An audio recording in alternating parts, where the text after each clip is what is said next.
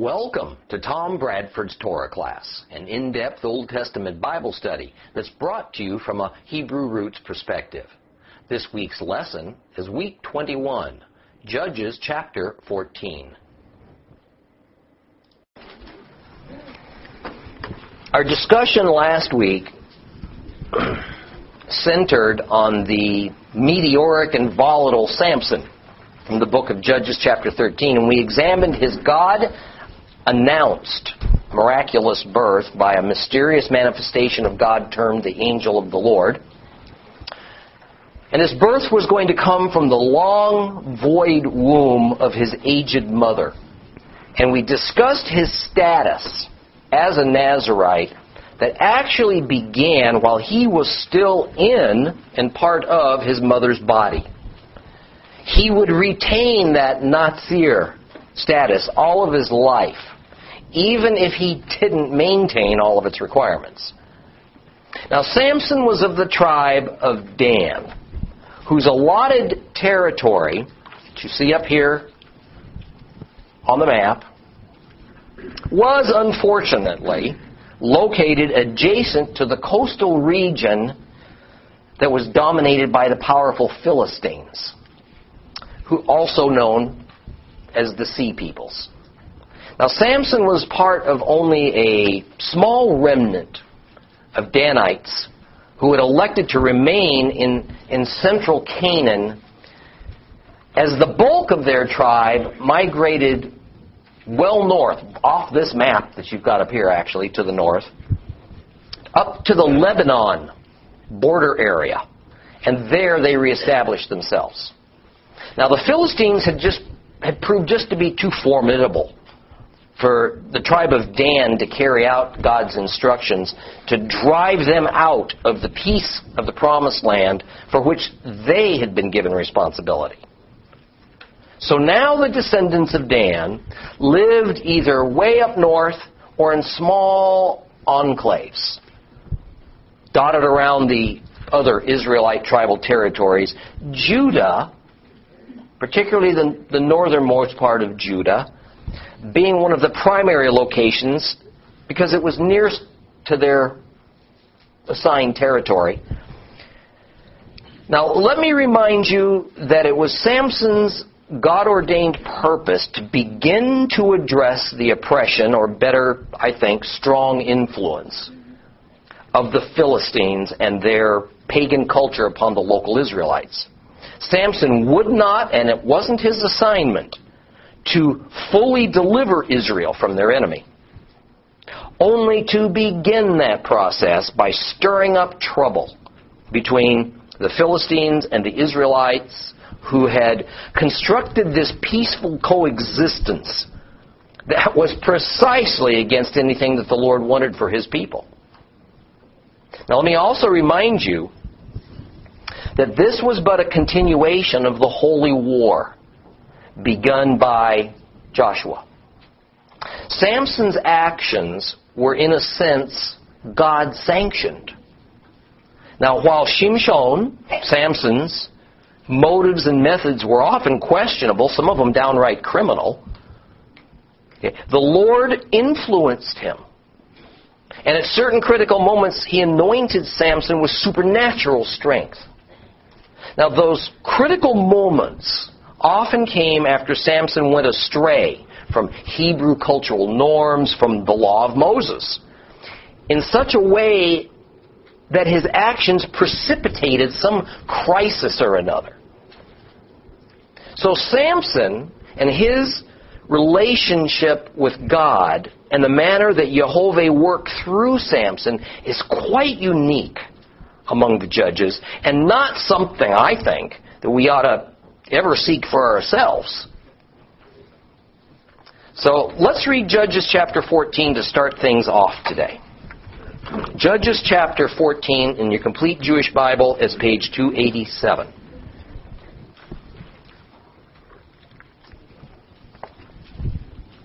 Shimshon went down to Timnah, and in Timnah he saw a woman who was one of the Philistines. He came up and told his father and mother, "I saw a woman in Timnah, one of the Philistines. Now, get her for me to be my wife." And his father and mother replied, "Isn't there any woman from the daughters of your kinsmen or among all my people? Must you go to the uncircumcised Philistines to find a wife?" And Shimshon said to his father, "Get her for me, I like her." His father and mother didn't know that all this had come from Adonai, who was seeking grounds for a quarrel with the Philistines. At that time, the Philistines were ruling Israel.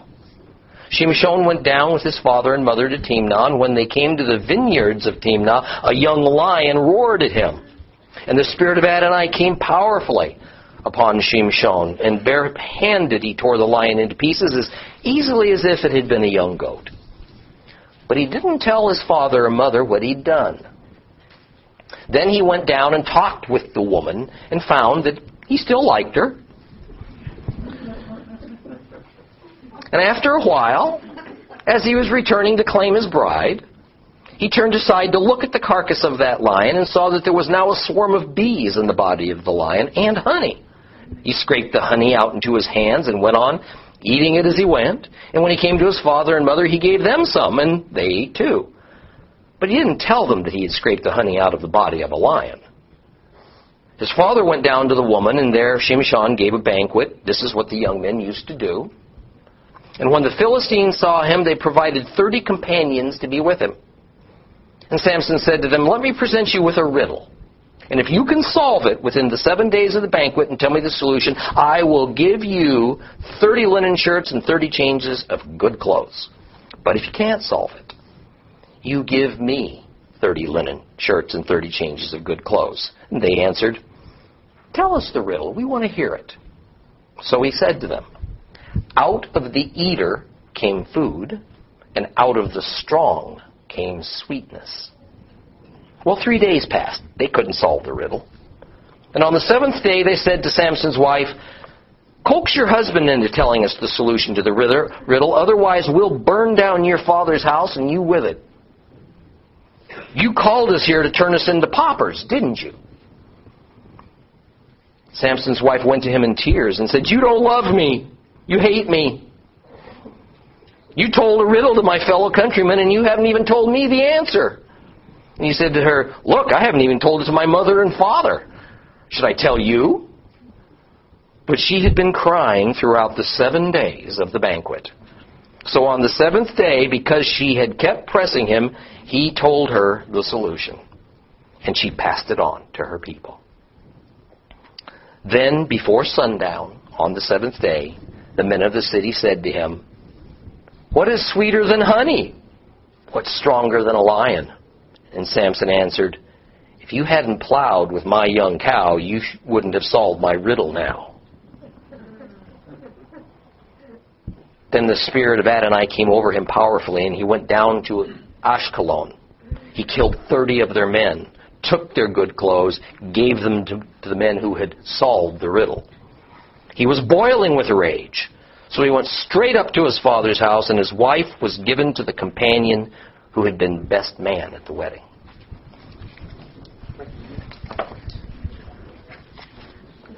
Interesting story. Samson was about 18 or 19 years old when the Spirit of God came upon him for the first recorded time, which is in the last verse or two of chapter 13. So he was about 20 as we enter chapter 14, and when he spies this Philistine girl he'd like for a wife.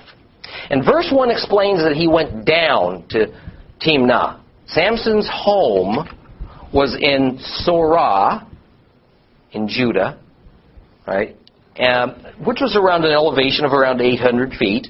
Timnah was a Philistine city, and it was located in the area the Philistines preferred, this coastal plain of Canaan, sometimes called the Shephelah. Now, I've been taken to task occasionally for calling the area where the 12 tribes, this whole area, where the 12 tribes now live, had lived for the last 3 centuries as Canaan. Not calling it Israel. But historically, what I'm telling you is accurate. Okay. Israel was a named nation only in the sense that it consisted of a people group that stemmed from a common ancestor, Jacob. They were not a country at this time.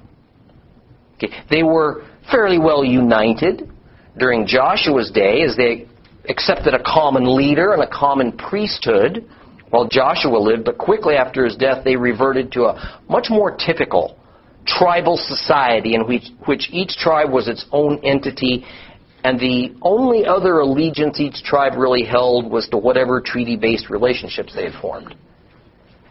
There was no sovereign nation of Israel with a central government, and it's that eventual formation of a central government that is the historical marker that actually ends the era of the judges and begins the era of the kings. The formation of the central government led by a king is also when Israel was finally called Israel. Bottom line, during the era of the Shoftim, the judges, there were 12 Hebrew tribes plus the Levites who inhabited the land of Canaan, but in no way was this place at that time called Israel. It was called Canaan. Now Samson was in Timnah one day for some unknown purpose, but it may well have been because one of his friends had told him about this beautiful unmarried girl down there. When this Philistine girl catches his eye, and he instantly fell in lust with her. That Samson saw a woman, it says, saw a woman, means more than to notice her existence. It means he saw her unveiled face.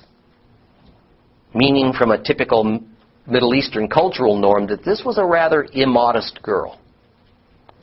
He went to his parents and he asked them to get her for him. That may sound a little bit strange, but what this is talking about is the usual custom of parents negotiating the marriage for their children. Well, Shimshon's parents were horrified. I mean, Samson was a Nazirite. He was set apart for God when he was still an embryo. All right? And a Nazirite was expected to be especially observant of the Torah. For him to want a Philistine girl, and a modest one at that, had to take their breath away. For one thing, this was against the Hebrew law. Naturally, his parents want to know why he can't pick a woman from among their own people. And Samson's rash and disrespectful reply is, just go get her, I want her. Most versions say that he said, get her, she pleases me well. Actually, what it literally says is, get her, she is right in my sight. What a contrast. And what a revelation of Samson's underlying character contained in that little abrupt answer. The contrast is that each time a new judge cycle begins, we have the Lord saying, Israel was evil in my sight.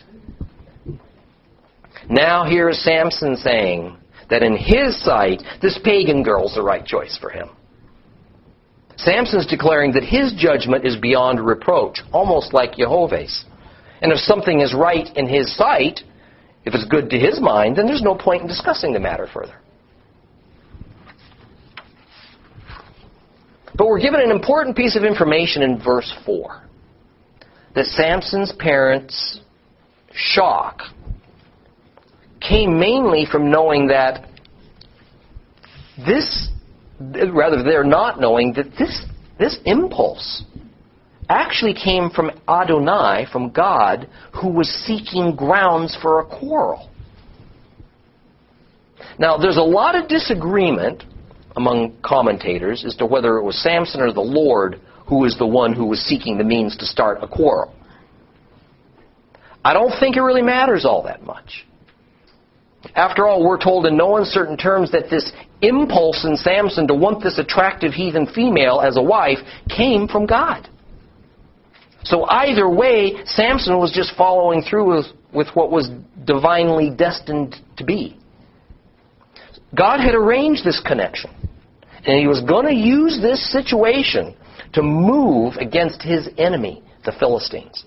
Now, this is a side of God that most theologians and a lot of modern Christians would like to believe is gone. This side where justice has been totally replaced by love and mercy. The side where the sin of a believer, no matter how egregious, brings no consequence. The side of God where obedience is a thing of the past and all we have to do is feel a sense of love towards him and one another. Here in Judges, we have the Lord picking a fight with someone who's not looking for one. And Samson is his surrogate. The Lord doesn't like the peace and calm between his people and the Philistines. Why not? Because the Philistines don't belong there. They don't belong in Canaan. The Father gave direct instructions to Moses and Joshua to drive out or destroy all who oppose him from Canaan, but instead his people decided they'd rather switch than fight. Now hear this, because I've heard this instruction that comes from God absolutely twisted in the mouths of lay people, pastors, and those who are antagonistic to the church. The only place this hawkish instruction about driving out or killing all those people concerned Canaan, and only Canaan. Because of all the places on earth, this was the place that God had set aside for himself and his people. Israel was to defend itself against foreigners, those living outside of Canaan. But they were to try to make peace with them, if at all possible. There was no worldwide crusade or genocide decreed in God's instructions. So, brethren, we have no reason to be cringing or apologizing for our God's decision about that situation. None at all.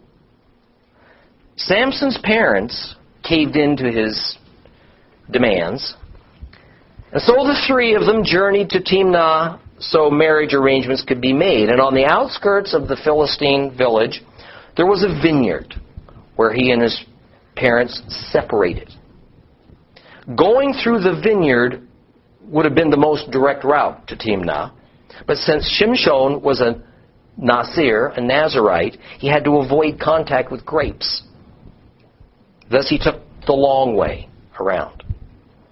Suddenly Samson stumbled upon a lion. The startled lion roared a threatening roar at him, and Samson leaped into action. The Lord was going to use this situation for his purposes. So we find in verse 6 that the Ruach of Yehovah, the Spirit of God, came upon Samson, imbued him with supernatural strength and courage, and with bare hands, meaning no weapons at all, Samson literally tore the lion apart and killed it. Let's stop there for a second. Who can imagine fighting a lion under any circumstances, let alone without any kind of a weapon? But let's also not make this more than it is. The Hebrew word used here for lion is kefir. Kefir. It's interesting. There are 5 Hebrew words for lion. And they're not synonymous. Okay.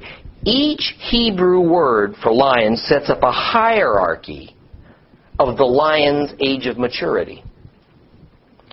Okay. So we have the Hebrew word gur, G-U-R, gur, that means a baby lion, little small cub. And at the other end of the scale is the most mature lion called a laish. In between a gur and a laish are 3 other Hebrew words denoting middle stages of development. Kefir is the second youngest. So what Samson fought was a mature cub, but it was not even a young adult lion. So the typical illustrations of this enormous male lion with the flowing mane is a little over the top. Now, since Samson went a different route than his parents, Mom and Dad didn't know about this little adventure with the lion. And Samson, for some reason, didn't bring it up.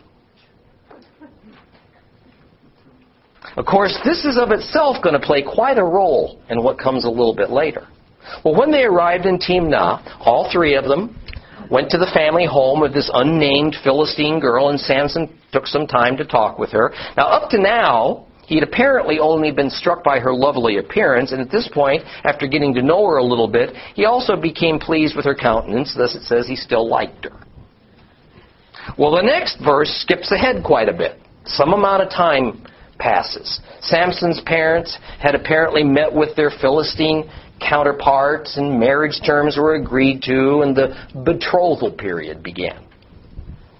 Now, how long this is, we don't know, because undoubtedly it was some compromise between whatever the current Hebrew customs and the Philistine ways were at that time. So verse 8 has Samson returning to Timnah to claim his bride. And again, his parents took a little different route as they approached the vineyard on the outskirts of Timnah. And along the way, he, of course, remembered about that lion. And he went over to the same spot to see if the remains of it were still there. And sure enough, there they were. And the complete Jewish Bible says that what he found was a lion carcass. That's pretty accurate. The thing we have to keep in mind is this was not a sun-bleached lion skeleton lying there. Rather, it was more like a mummy. Okay? It was summer in Canaan, hot and dry. And when, at that time of year, an animal died, it was quite usual for scavengers to do their jobs to empty it of its internal organs, but at the same time, the sun and lack of humidity had this effect of rapidly dehydrating the remaining skin and flesh, kind of in the same way meat or fish destined for food was commonly flayed and laid open to the sun, and it would become dry and preserved for later use. It was inside the cavity of this kind of semi-mummified lion, where skin was still stretched over the skeleton, that a colony of bees had established a hive. Now, honey was a prized food. There wasn't a great deal of it. Bees weren't cultivated in hive farms like they are now. And it offered a wonderful and a rare flavor, and so Samson was quick to take advantage of it. He scraped out of the carcass as much as he could with his hands. He ate some of it, then later offered some of it to his folks when he met up with them again. Now, we're told that he withheld that little matter of where he got it, from inside the dried-up remains of a lion. Well, a lion, you see, is an unclean animal. Worse, it was a dead, unclean animal. So while Samson didn't seem to be bothered too much by the prospect of either contact with this ritually impure object nor eating food taken from it, his parents would not have eaten the honey had they known its source. Let me repeat something from last week. Technically, a Nazirite is not to touch a dead body under any circumstance. He couldn't even prepare and or bury his own parents if they passed.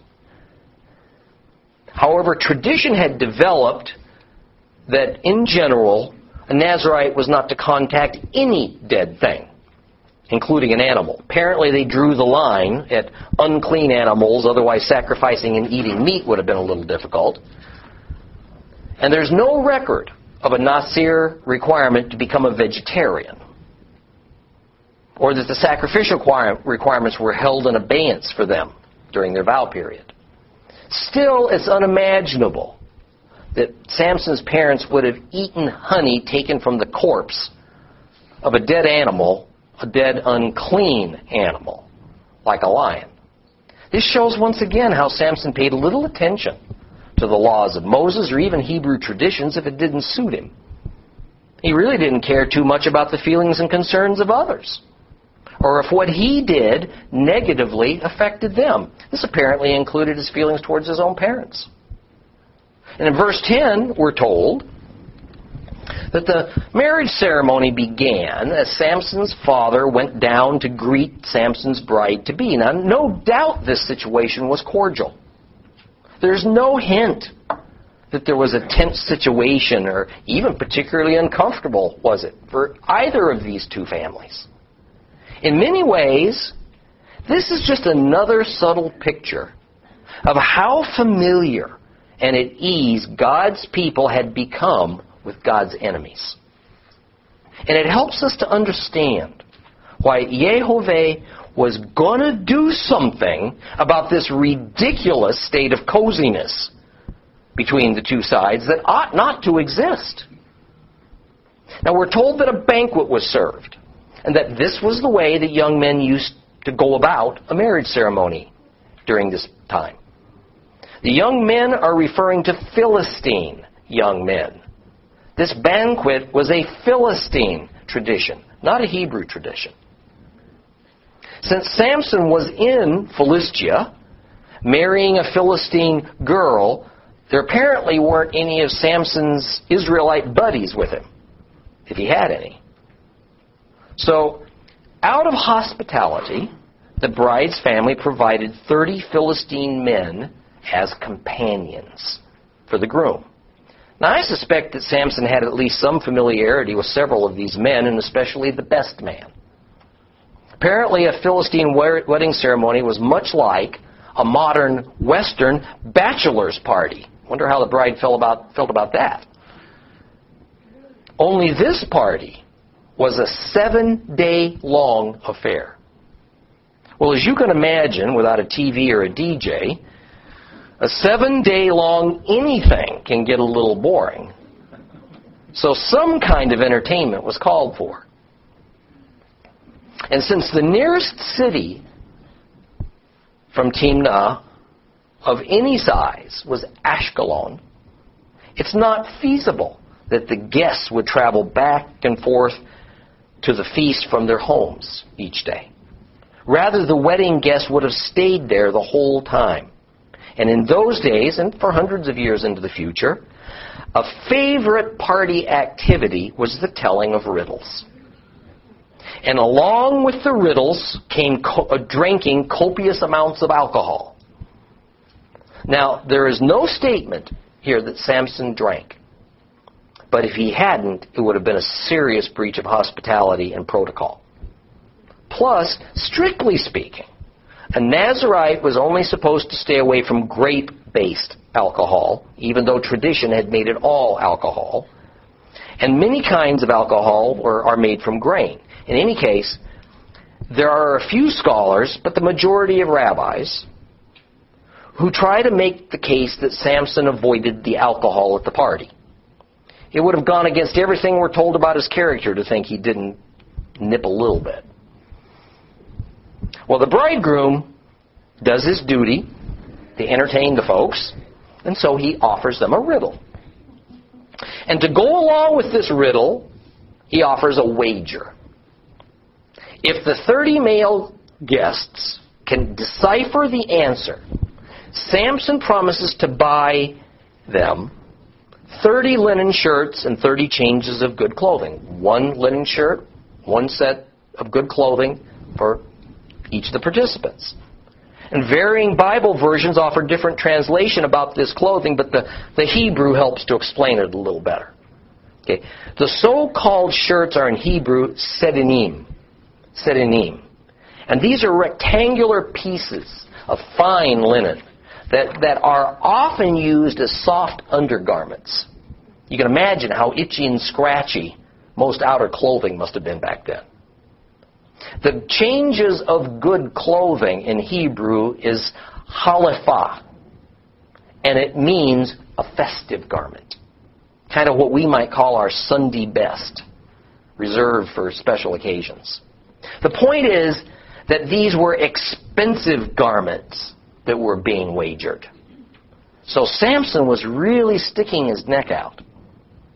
If he lost fair and square, one wonders where he would have acquired the funds for so many of these costly garments.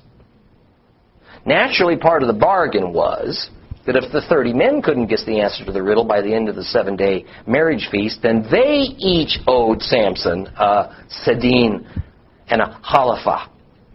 Samson was not planning on losing, because in reality the riddle was not a fair one. But his guests accepted the challenge and the die was cast. Out of the eater came food, out of the strong came sweetness. That was the riddle to be solved. This, of course, is referring to the lion that Samson had killed, and then the honey that the bees formed inside of it. But who could ever guess such a thing? This is nothing that logic or deductive reasoning or cleverness could ever penetrate. One had to be there at the lion incident to have any idea what Samson was talking about. Solving such a so-called riddle was impossible. Here again is Samson's character flaws showing themselves. He has organized a sucker bet at his own wedding. And he's going to take advantage of his guests. Not very nice. But of course, this is more or less what the Lord God had planned all along as a means to stoke the fires of unrest between the Philistines and the Israelites. Now, verse 14 tells us that after 3 days of all 30 men working together furiously to try to solve this unsolvable riddle, they knew they'd been had. Yet apparently they continued to try various methods to find the answer. Unsuccessful, they were beginning to realize that not only had Samson made a fool out of them, but they were going to leave that wedding feast a little poorer than when they had arrived. This infuriated them. So they confronted Samson's bride and demanded that she pry that solution out of her husband. Now there's a little problem with the timing here, and we're not going to go into, if you talks about the 3rd day and the 7th day and all this. We're not going to go into depth here to solve it, because it would take, frankly, probably 20 minutes to thoroughly deal with it. So I'm just going to summarize. Notice that it says that after 3 days, they had not guessed the answer to the riddle, but then on the 7th day, they went to Samson's bride. Next, we see Samson's bride ask. Samson refuses and then gives in because it says she had cried for the entire 7 days of the banquet. So we have some timing conflicts here.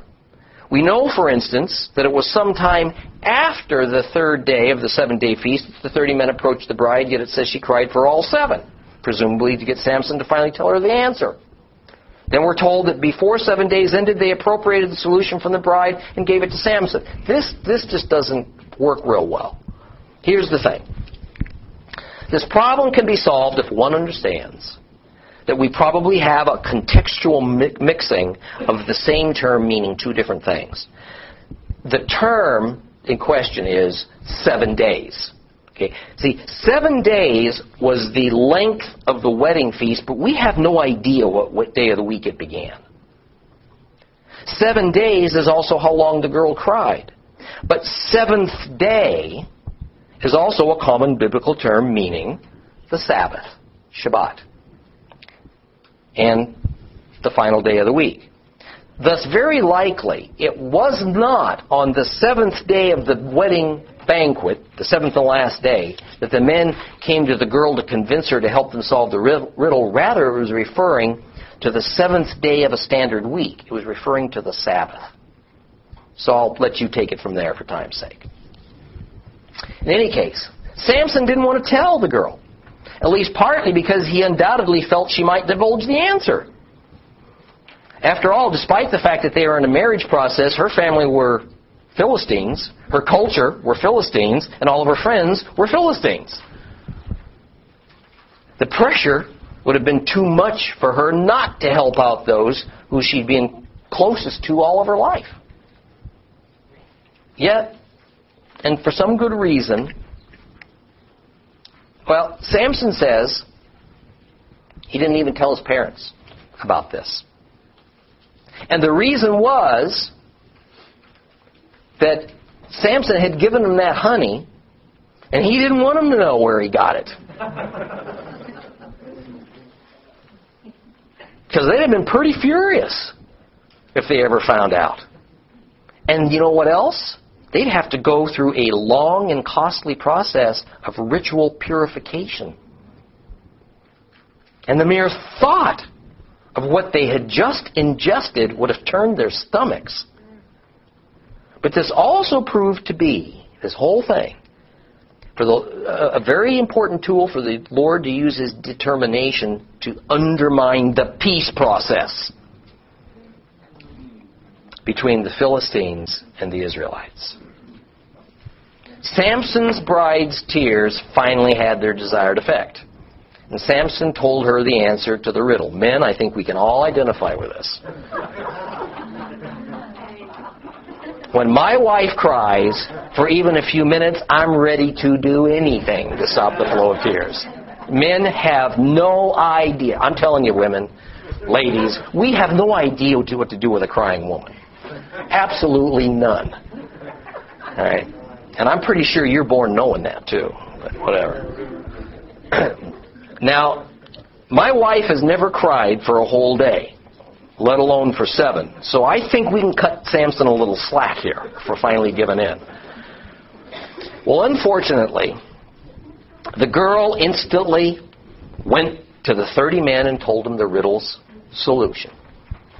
Just moments before the end of the 7th day of the feast, that's the idea in verse 18 when it says, before sundown on the 7th day, when the time would have ended for the men to declare their answer, or, O Samson, all that clothing, they went to him and gave him the answer to the riddle.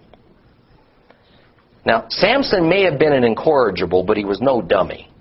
He knew immediately that his wife had betrayed him.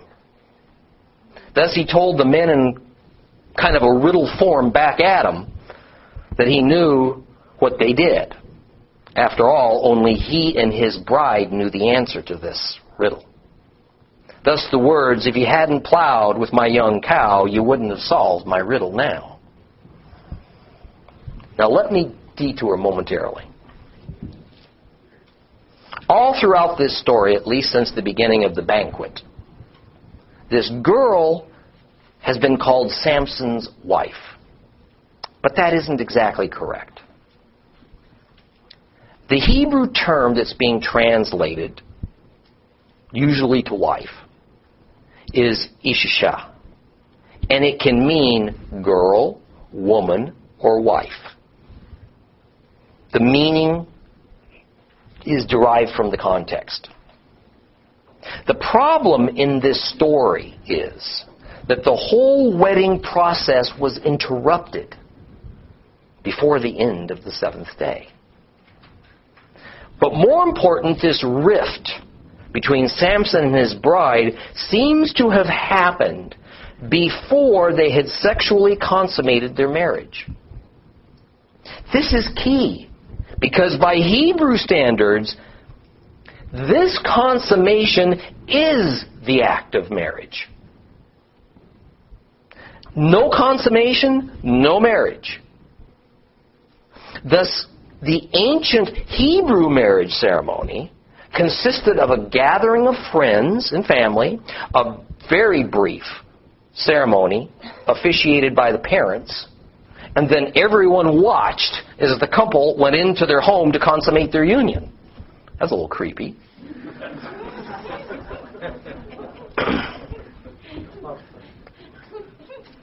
Now, I told you the story of the marriage cloth.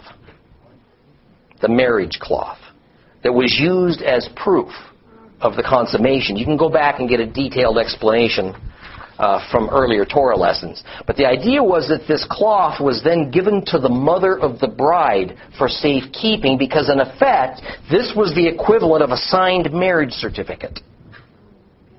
The point is this. By everything in the Scriptures, there was no consummation of this marriage. Thus, Samson and his bride were never officially married. Thus, to translate the term Isha as wife, as we commonly find it, is a misnomer. So why do we do it this way? The answer is that the rabbis, especially those who helped to create the Greek Septuagint, which was created, by the way, a couple hundred years before the Dead Sea Scrolls were created, wanted to make Samson out as a great and near-perfect man, rather than the seriously flawed guy that he was. Thus, they concocted all kinds of fanciful and unsubstantiated excuses and scenarios that changed the plain meaning of the holy texts. For instance, they claimed that before Samson married this girl, oh, this is a good one, she converted to Judaism. Yeah. Okay. Then they claimed that Samson and this girl were legally married in correct Torah fashion, thus this girl was his wife. We find nothing about that in the texts. Okay. The next chapter will bring up this issue more in detail, and we'll examine it a little more carefully then. Well, Samson was beside himself in anger. His betrothed had just betrayed him, and just as bad, he now had to come up with 30 sets of clothing for his guests as their prize for solving the riddle. Well, rather than just tell the men that their method of getting the answer negated what he owed them, he determined he was going to meet his obligation. I suspect that had he argued against this, his own guilt in forming a riddle that was unfair in the first place, and only he knowing the answer, would have been all the more apparent. So, boiling with rage, he goes to Ashkelon. And Ashkelon, you see here on the map, this is about a 20-mile journey from where he was at Timnah, which also tells you why those men weren't traveling back and doing a 40-mile round trip on foot every day to go to this wedding. And he went down there and proceeded to kill 30 male citizens of Ashkelon in order to take their clothes away from him and give them to his wedding guests. Understand, these men he killed had no connection to this wedding. By all accounts, these were random killings. But undoubtedly, Samson picked men who possessed that special kind of clothing that he needed. He took the clothes and he gave them to the men he owed them to, and then he went to his father's house in Sorah, his home in Judah. Now back in Timnah, his wife and her family were waiting for Samson to return. But he didn't. What a terrible insult to her family. And what a dilemma they now faced. Was this girl married to Samson or not? Would Samson return and complete the marriage process that was interrupted? Or was this girl to remain in limbo?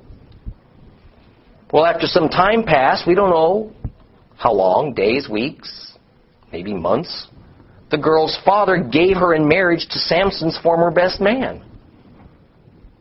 Wow, what a mess. Well, let's end today by backing up a couple of verses to verse 19.